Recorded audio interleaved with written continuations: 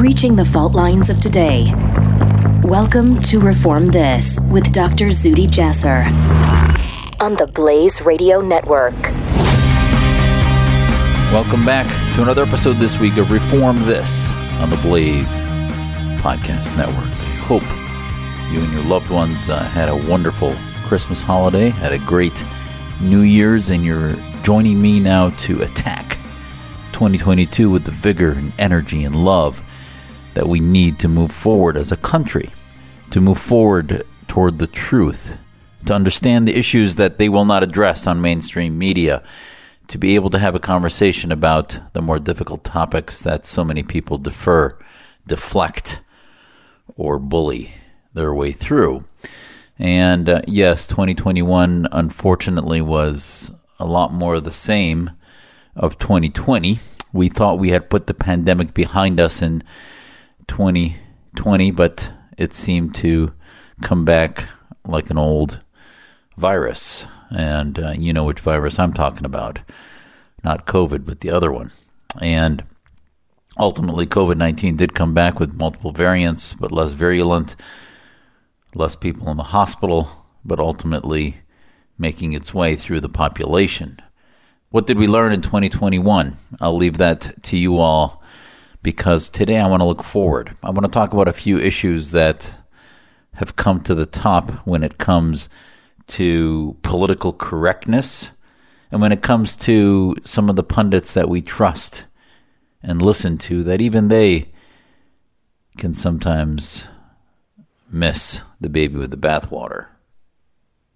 As the new year comes forward, I resolve to continue to bring you the truth, the unvarnished, genuine reflections on political Islam, on Islamism and the need to reform, on medical ethics, on politics, and the red-green axis of the cooperation between the far-left progressivists and the Islamists, and anything else under the sun that I have the desire to talk about.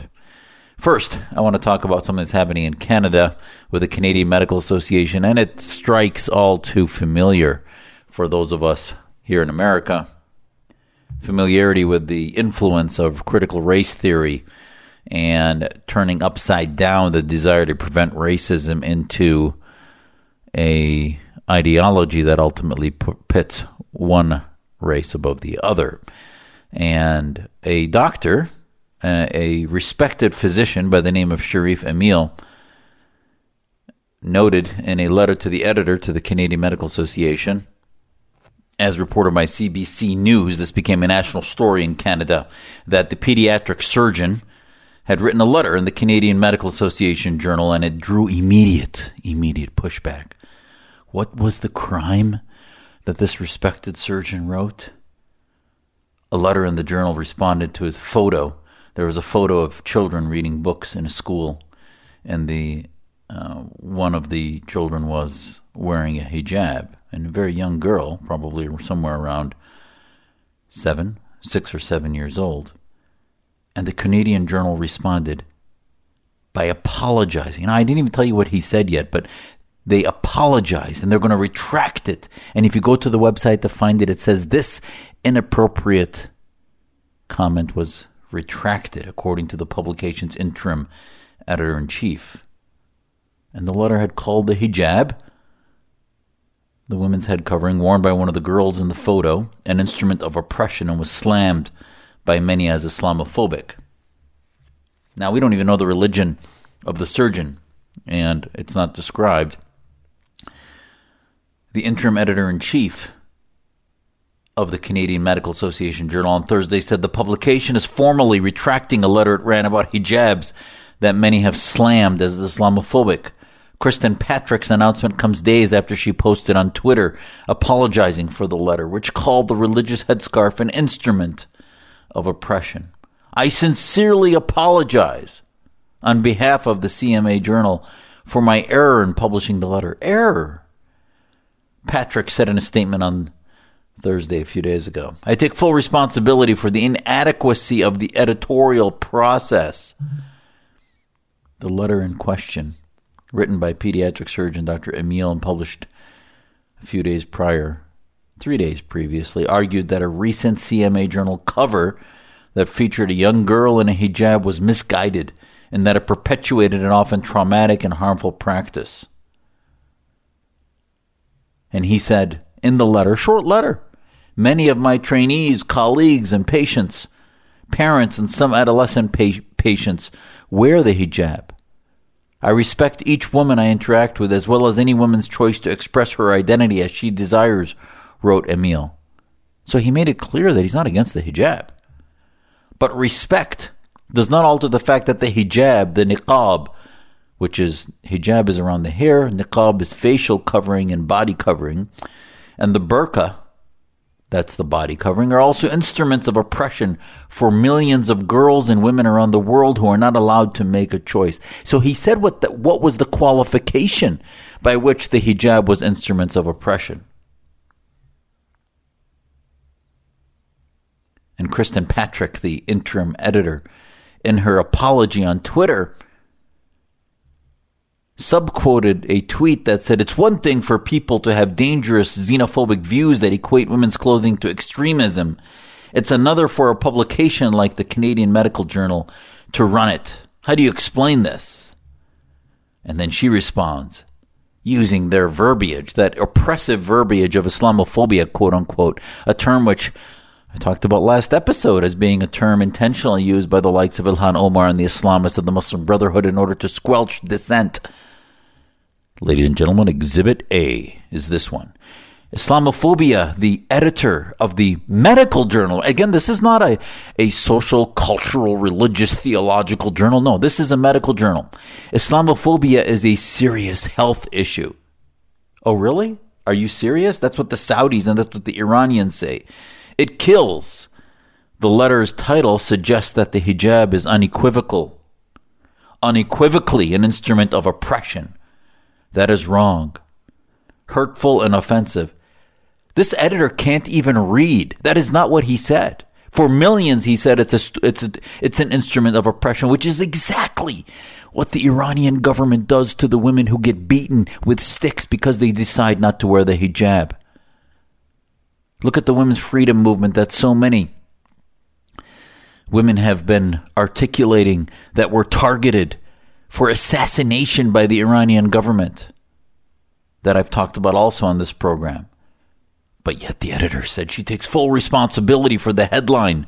As an editor, I know the power of words, and that is my error. It seems that the power of ethics and morality and defending the oppression of those where hijab can be an instrument of it and is an instrument of it is not much that you care about. What about the health issue of the thousands of dissidents that are behind bars in prison in Iran or Saudi Arabia for deciding not to wear the hijab or choosing not to wear the hijab? Or is being Muslim simply dictated by the Islamist theocrats in America and Canada that choose to write you letters to make you feel bad that somehow you're a bigot because you published a letter from another doctor who said that cover picture misportrayed did not communicate well what was cultural diversity in our community. So if a Muslim, or I don't even know if he's Muslim, but if a very diverse-minded physician, surgeon, writes a letter saying that you guys should be aware that picture is not just sort of, we love to be kind to our Muslim neighbors and children, but this is also a tool. And he noted it as a pediatrician, that it's a tool, because when you put it on kids 6-7 years old, which is what that picture showed, it isn't even necessary religiously. They're not even supposed to be wearing the hijab until later. But what's happening is they're being behaviorally indoctrinated into wearing it so that by the time they hit puberty, when they're supposed to run with it and wear it, according to the theocrats, they're conditioned and feel naked without it. That's what's happening. So don't tell me that that's not an appropriate letter. A little paragraph embedded in the editorial section somehow now gets pushed back. And I'll have to tell you, I think that the press that this got also doesn't serve their agenda of preventing bigotry against Muslims, because actually what it did was get the topic much more attention than Dr. Emil thought it would, which I think is a good thing.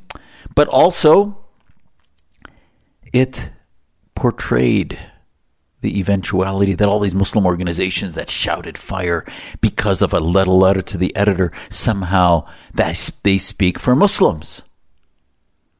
And never mind Muslim women freedom fighters and dissidents around the world that are fighting for the hijab, for their freedoms. Look at all the hashtags on Twitter of women who are ripping off their hijab, and the cartoons and the positive images, animations, I should say, of women taking off their hijab as being a sign of freedom. But no, the Canadian Medical Association Journal chose, in the era of racialization of everything, to fall in lockstep with the rest of the CRT-type movement and say that somehow they needed to apologize.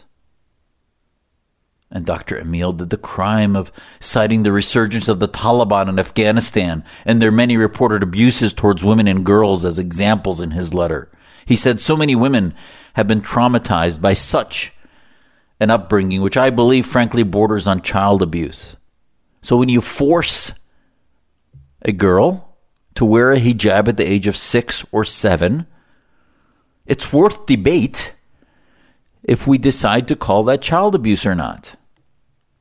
In the context of a free country, free society, it certainly is not. Families can teach their kids their own values as conservative, liberal, or whatever you want to describe that. But in a society in which kids are indoctrinated in every school, and they are punished sometimes corporally for not wearing the hijab or other theocratic impositions, that is abuse, and that needs to be exposed. So if a doctor that cares about the Muslim community writes a letter expressing the fact that, hey, you know what, that last medical journal picture you guys decided to put it on front, really there's a lot more underlying that than simply all love and smiles and wonderful equality of hijab. There are other Muslims. Remember, I've talked to you here about the fact that when we had Olympians in the American Olympics team in the Summer Olympics that were representing our country, that the hijab-wearing Ibtihaj Muhammad, the fencer, who I think barely got a bronze, or I'm not sure how she finished, somehow became the front, almost the athlete of the year because of the hijab-wearing identification that she gave. But yet, Delilah Muhammad, who won a gold and a silver and others, was ignored because she wore shorts and a t-shirt and a normal track outfit. Again, this is not to say that Ibtihaj Muhammad cannot choose to wear more conservatively, whatever she wishes. But when you want to profile folks as representing the Muslim community, please spare us taking the most conservative fringe folks and say that these are representing Muslims. Again, fringe not meaning radical. Yeah, it's not a radical thing. But yes, you know what? While certainly not all conservative orthodoxy are radical, if you look at most of the theocratic movements of Saudi Arabia, Iran, and others that generate terrorism and other radicalization, they do fall in line with the orthodox choices, don't they?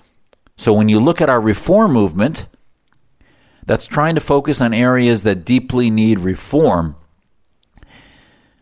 I think it's so appropriate to look at these things as some of the primary top 10 issues we need to address. And when you look at misogyny and honor crimes against women, hijab, burqa, and other interventions in their physical autonomy, in their bodily autonomous choices, is a very relevant topic, ladies and gentlemen, especially for a medical association, isn't it? So we can turn that over, can't we?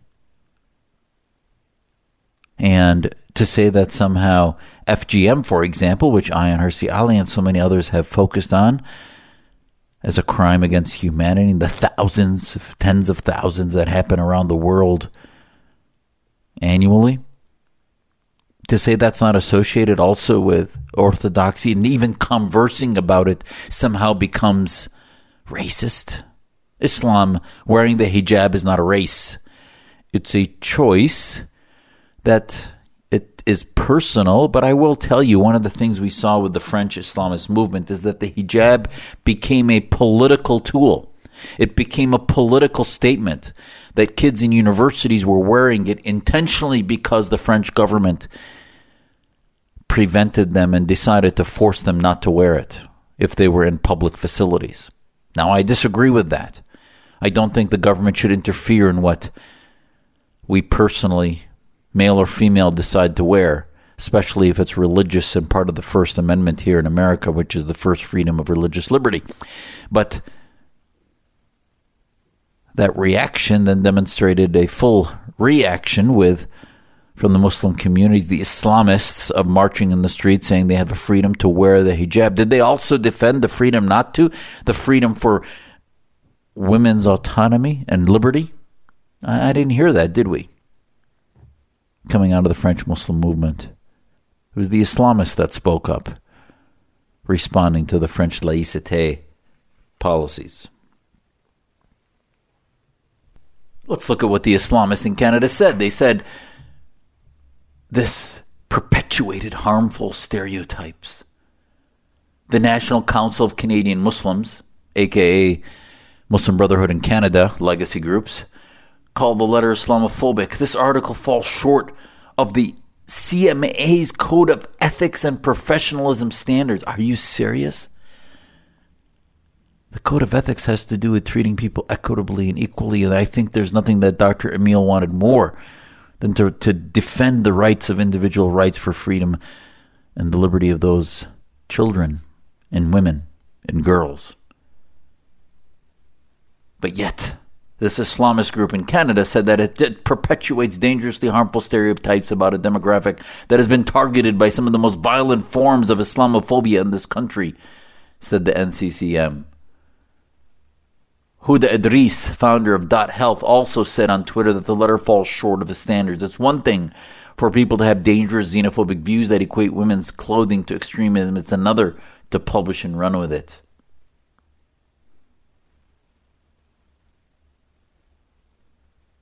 So, this is where we are, ladies and gentlemen. And I think there's nothing more educational than to see what's happening in a medical association north of the border, because a doctor expressed an opinion that didn't fall in lockstep with the racialization of a community. Next, I want to talk to you about this, and he happens to also be Canadian, a lot of Canada today, is Jordan Peterson. Now, Peterson has gotten a lot of acclaim and now is doing quite a bit of public work, looking at family values, looking at rational thought, looking at individual rights. And I think he's done a lot of good work. And every time I've listened to him before, a couple interviews I just saw, I thought that he was right on point and obviously misrepresented by the far left, because he, in a very rational way, deconstructed their attempt to control the ideas being perpetuated throughout universities and elsewhere of the far left progressivists. I mean, I had to look at this twice in order to really believe that Jordan Peterson proudly posted quotations and an interview with Mohammed Hijab. And then I thought, let me listen to it and see if he deconstructed him and showed him the error of his ways. Because who is this guy, Mohammed Hijab? He calls himself a debater, scholar, speaker on Islam. And I think he fancies himself sort of in the tradition of some of these apologists that do the deep theological apologetics and debate against other faiths, especially for the apologists of Islam that debate the Jewish and Christian community. You can look in historically like Ahmed Deedat and others that really made quite a name for themselves, notoriously, as being able to go toe-to-toe with the Christian theologians and Jewish theologians because of sort of because the anchor, as any of you who've studied Islam know, the anchor of Islam I see it in a very reformist way, that we don't have a monopoly on heaven, that obviously we can intermarry Jews and Christians. It's not in any way we are supposed to convert or change the mind of Jews or Christians. Islam came to the pagans of Arabia and then edged, if you will. It did not be revealed by God to the Jews or Christians, and thus they were left alone.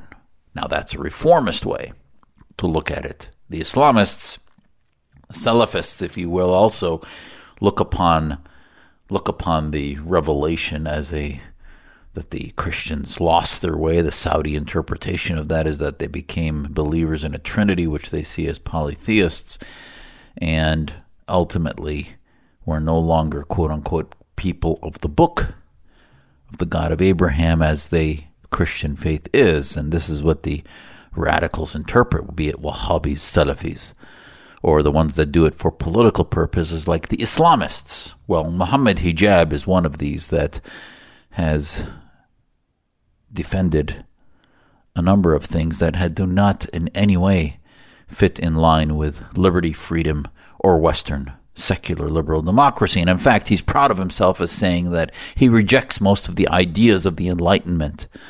He's proud of himself as saying that he calls for the acceptance of the illegalization of alcohol and drugs and other things. And we can debate that. But to say that somehow that's a moderate viewpoint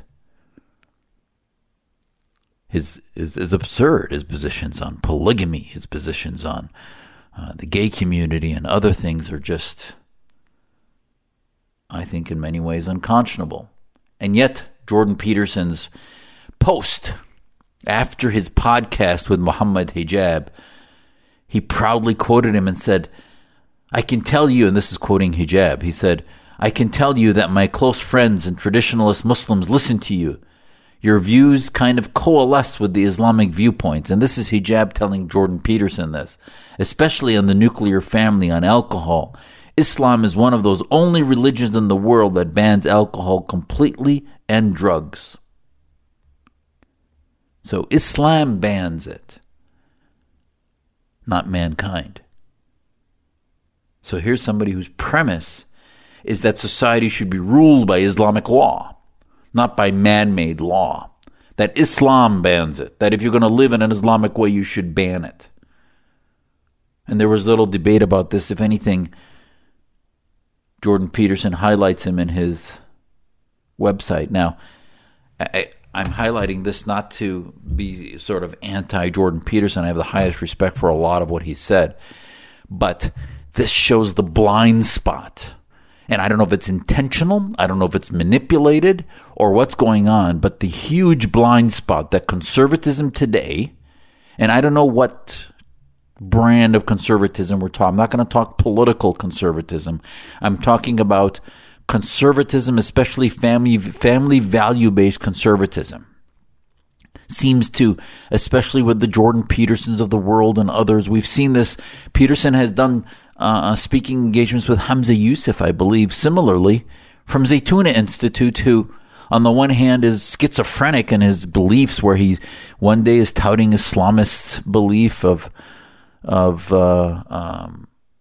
sort of the penchant to racialize things and look at Muslim minorities as a collective and the ummah. And on the other time, he's talking conservative family values.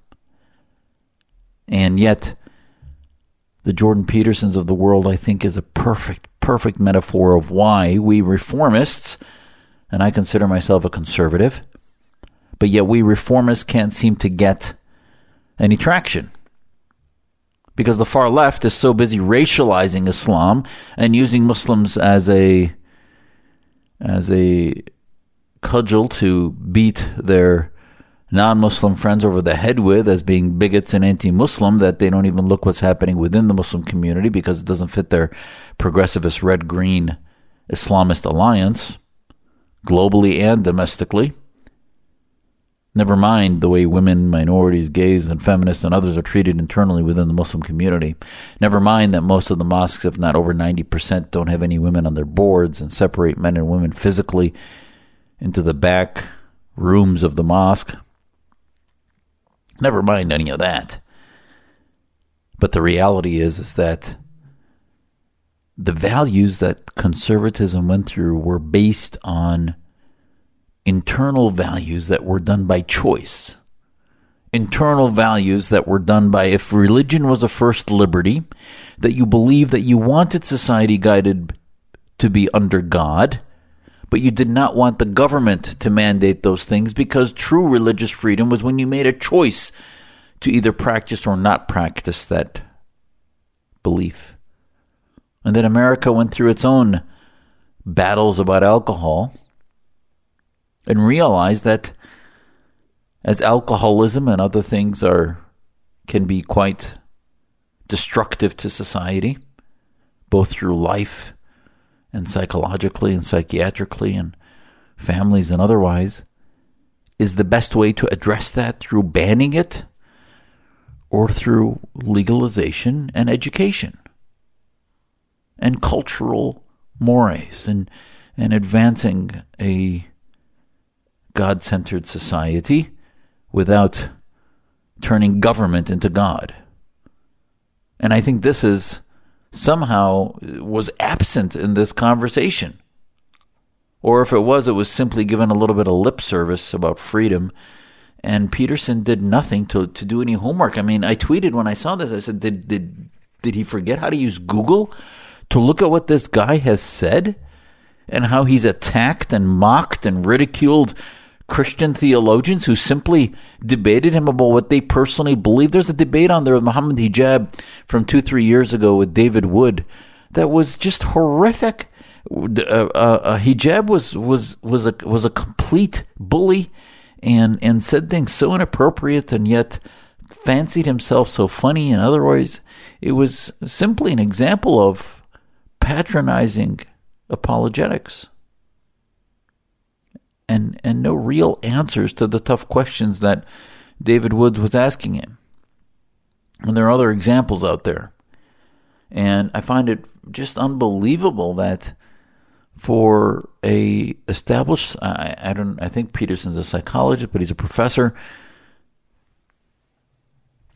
and a clinical psychologist, and he has a number of videos out there that I think should be watched, should be paid attention to by struggling youth, whether they're suicidal, whether they're, especially now after the pandemic, there's so much untreated disease and untreated depression and otherwise. He really, I think, centers a lot of his commentary on tough love and treating people as adults, not as children, not patronizing them.